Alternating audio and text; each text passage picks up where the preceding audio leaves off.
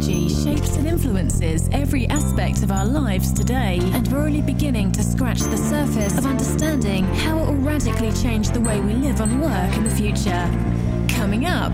We've got to pay attention to our customers, the ones that are consuming these services, whether they be an enterprise or a consumer, a residential customer. It doesn't matter. We have to pay attention to them equally, because with SaaS, one of its basic foundational tenets is that you are providing a service in a consistent way that's demonstrating value, that's going to keep your customers coming back.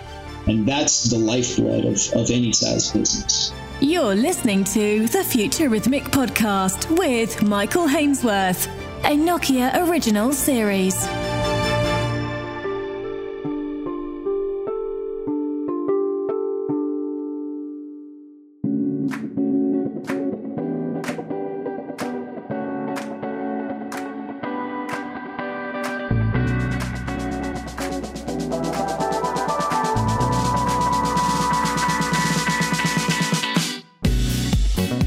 The telecom industry isn't migrating to 5G, it's evolving to 5G. And that requires a wholesale change in the way communications service providers do business with their enterprise customers, and how those customers interact with their own. The move to cloud native isn't just for the radio access network, it's for the customer as well. And Mark Bunn says the days of customized, siloed software solutions for them are over. Software as a service isn't new for most industries, but it is for telecom, and it requires new thinking and new business models, and a willingness to act like a startup by moving fast and breaking things. The Dallas-based Senior VP of SaaS Business Operations at Nokia tells me SaaS is a tectonic shift for telecom. So SaaS clearly is a mainstream concept in most industries, but yet in our industry, in the communications industry, it's yet to be widely deployed. Instead, the telecom industry today is largely dominated by on-premise, customized software deployments, and that's likely influenced by our heritage and highly hardware-intensive, the highly hardware-intensive nature of our industry. However, in recent years, the hardware itself has become smarter as the software has become more prevalent in those hardware devices.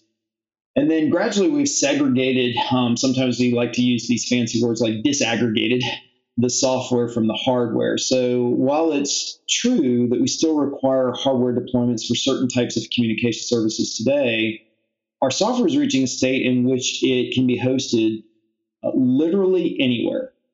So this steady evolution, it sets the stage for what I consider a major paradigm shift for communication software to be provided and consumed in a SaaS, a software as a service delivery model, which is quite different from the way software is delivered today in our industry.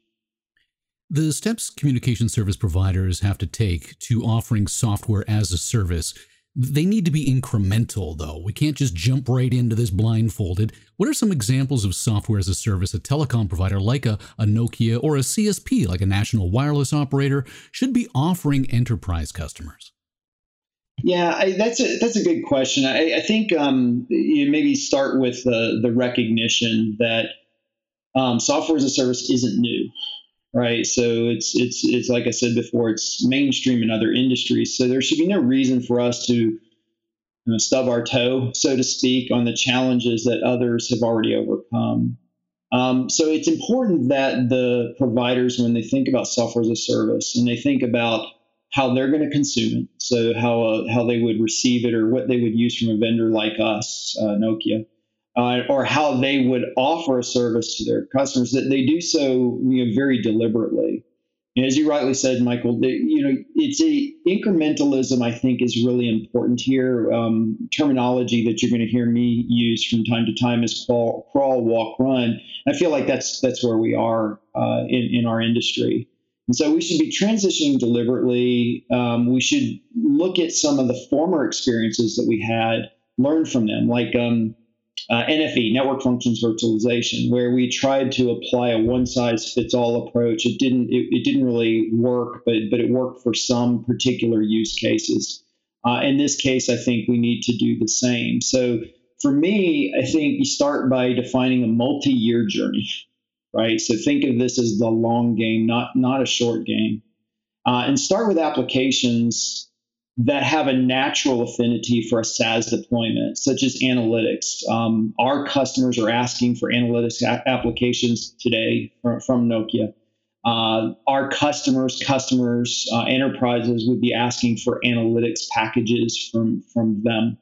Analytics is just a natural place, I think, to start with a SaaS deployment. Some of the others to consider would be in the areas of security and threat management, which will be increasingly popular as we continue to go through this whole evolution of software and what that implies. Some of the more tricky bits, the systems of record, what we have historically referred to in our industry as our BSS, our business systems, support systems, and our operational support systems, OSS. Those will become SaaS over time, but there's so many on-premise, highly customized deployments that are in use today. But I think as those become SaaS offerings, they really should be focused on probably new business lines, maybe an IoT business line to start. Eventually, I think consolidation of those systems of record into SaaS offerings would make sense, but I think there will still be some challenges just because of how we have historically gotten to this point. And so in summary, incrementalism probably does apply. I think there could be some radical shifts in certain areas where SaaS just simply makes sense. Analytics is one that's top of mind for me.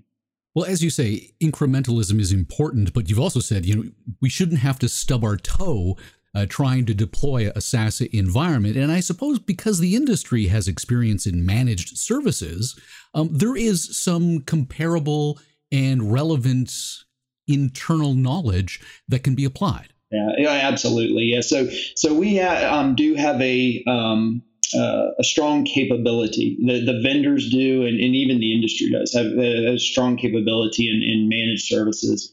And I see managed services as one vehicle to get us to SaaS. In fact, I see managed services even benefiting from SaaS. There are some similarities as well as some differences. I think, though, when I was making the reference about stubbing the toe, I think it's important just to look outside of our industry. And sometimes I think it's human nature to be too inwardly focused.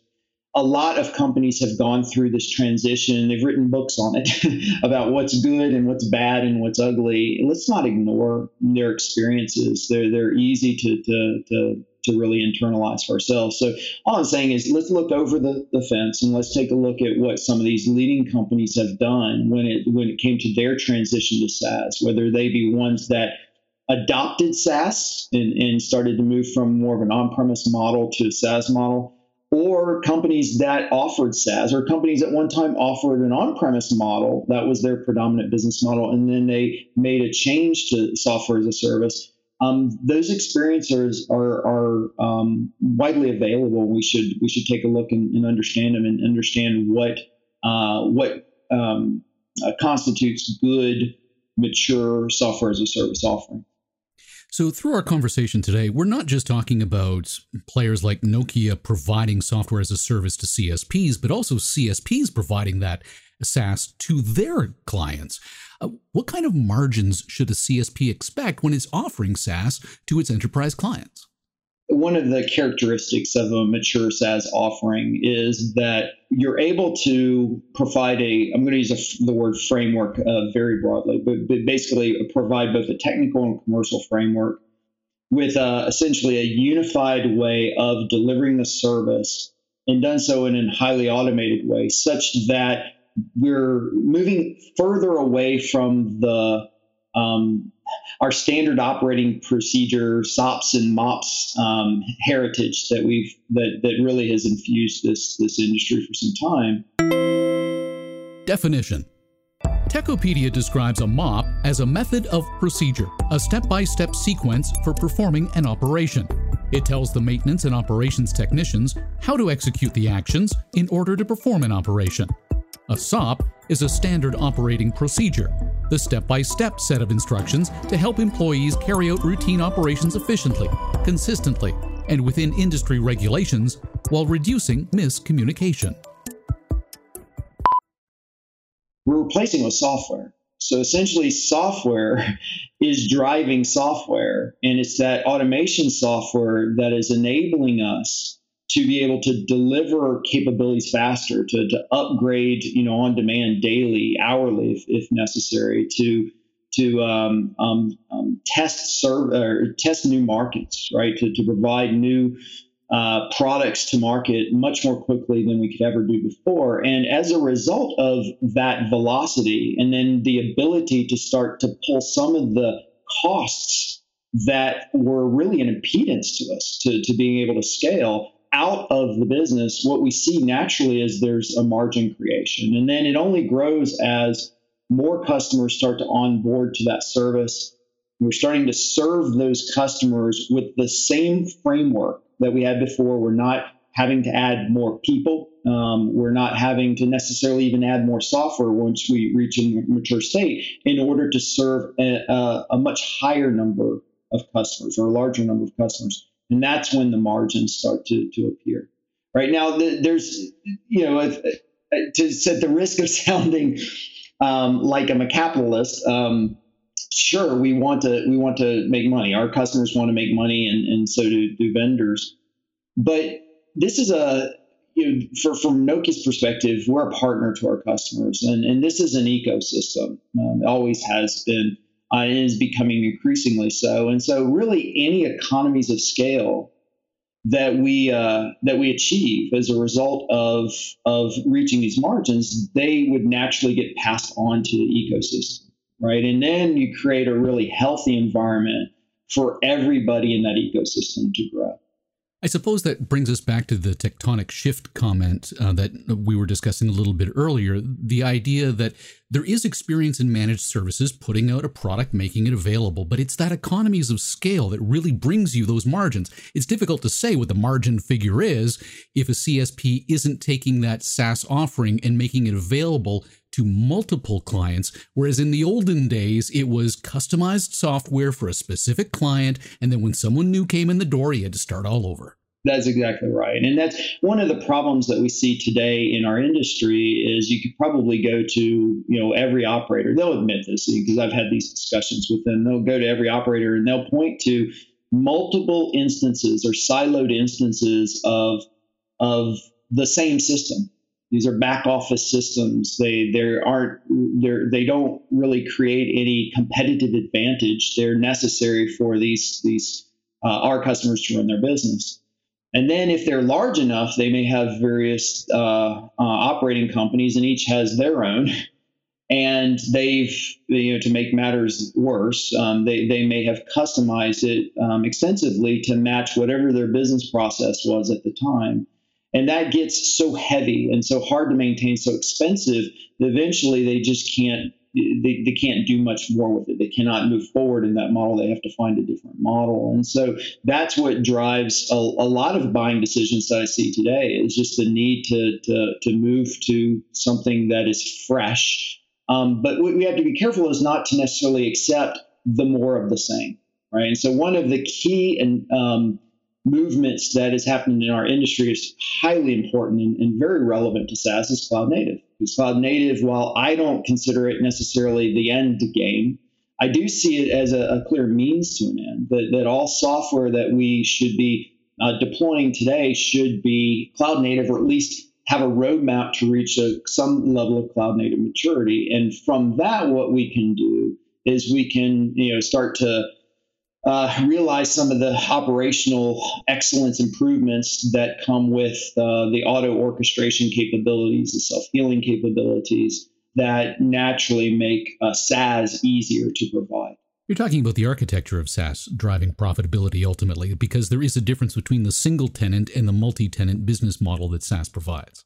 Yeah, I mean, just to pick up maybe on 2 points that you're raising here.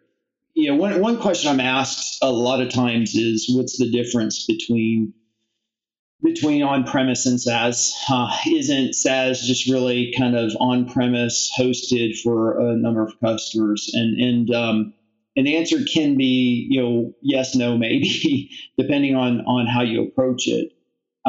fundamentally, the difference between on-premise and SaaS is defined by the implementation of the business model itself, right? So we think, and when we a lot of times, Michael, when we talk in terms of tenancy, we think about a technical architecture. That's not what I'm thinking about at all at this moment. I'm thinking about a business model that caters either, quite well to a single tenant, or a business model that caters quite well to multiple tenants aggregated, right? So in a single tenant business model, which is represented by an on-premise deployment, it's established for one and only one customer, and it's further defined and exemplified when the deployment is uniquely tailored, right? Because then it becomes even more excessively focused on one and only one customer and hard to be used by other customers.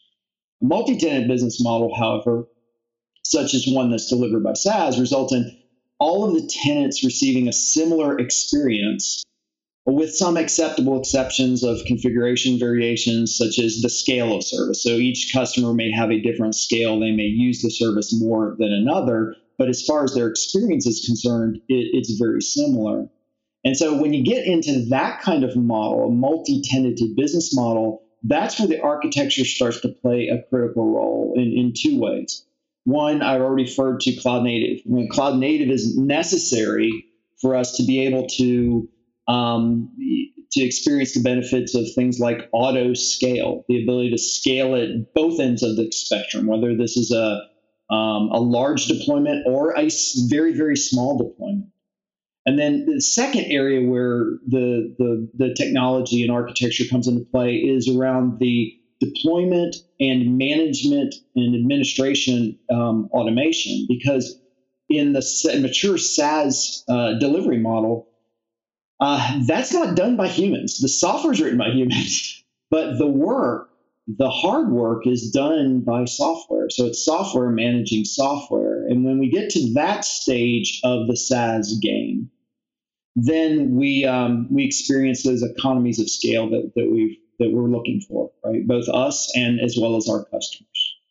So as we talk about margins leading to increased profitability, what about the other side of that coin, the churn rate? The CSP is constantly focused on lowering the churn rate. Is there an argument to be made that software as a service helps do that? Well, certainly there's an argument to be made that if you have a high churn rate and you're running a SaaS business, then there's trouble ahead. And there are books written on this, how important the concept of customer success is to a SaaS company, not customer support, but customer success, engaging with the customers in a proactive way to make sure that they're getting value out of the service. The technology is helpful for sure in retaining customers, especially if you can get to a high level of maturity where the software is always reliable and you're able to keep a roadmap that is consistent with the roadmaps of the customers. Then you'd retain them. But I think what's vitally important, something that every industry needs to learn, but certainly now applicable as we think about these shifts that we're going to go through, is we've got to pay attention to our customers, the ones that are consuming these services, whether they be an enterprise or a consumer, a residential customer. It doesn't matter. We have to pay attention to them equally, because with SaaS, one of its basic foundational tenets is that you are providing a service in a consistent way that's demonstrating value, that's going to keep your customers coming back. And that's the lifeblood of any SaaS business. You've been quoted as saying that to become a powerful SaaS provider, it begins with a startup mentality. Whether it's Nokia's 92,000 people in a $27 billion company across 100 countries or a national CSP, how do you move fast and break things without breaking the wrong things?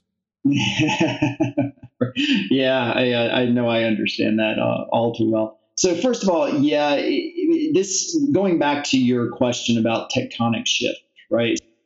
Whenever there's a tectonic shift, usually the ones that can capitalize the most are the ones that are agile, and then they tend to be the startups. So many times, companies that are in a position of leadership can be disrupted by for a variety of reasons by these kinds of shifts. Right? But I think because of where Nokia is, where we are with relationship to the industry and the relationships we enjoy with our customers, we're in a great place to be able to help our customers along this curve, this learning curve and this technology curve that we're all going to go through together. I think that one question that might be on folks' minds is, well, really, what's in it for me? Can you nail it down for me? Why do I even care about going through this whole transition? I think the easy answer would be, well, it's going to happen whether we're ready or not. But the more elaborate and compelling answer for our customers is that, look, it's going to help us all with our business plans, right? SaaS is an enabler to rapid time to launch new services. It's going to allow new companies or even flanker brands of existing companies to test new markets, to move into markets and out of markets really quickly because you don't have a lot of expense up front in deploying hardware and software. You can just get on board, test the market, and move on, move into the market or move on if it doesn't work out for you. One of maybe the most compelling reasons why SaaS is important to our customers is that we've struggled with our on-premise deployments to stay on the most current versions of the software, including the security patches, right? And in this day and age, that's something that nobody can allow that happen to get out of date with your security programs.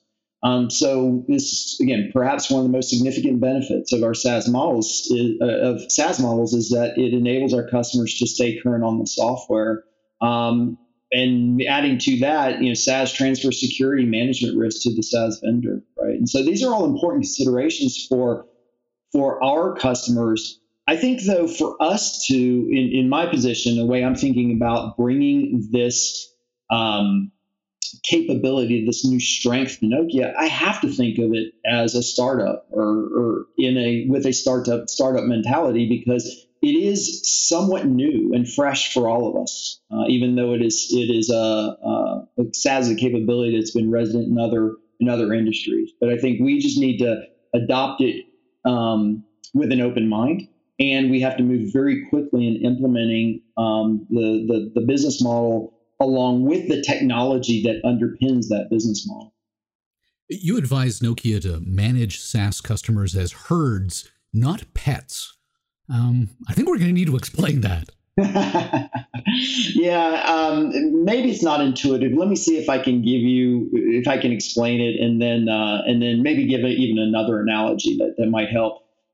So the use of the terms pets and herds are references that attempt to provide a relatable analogy.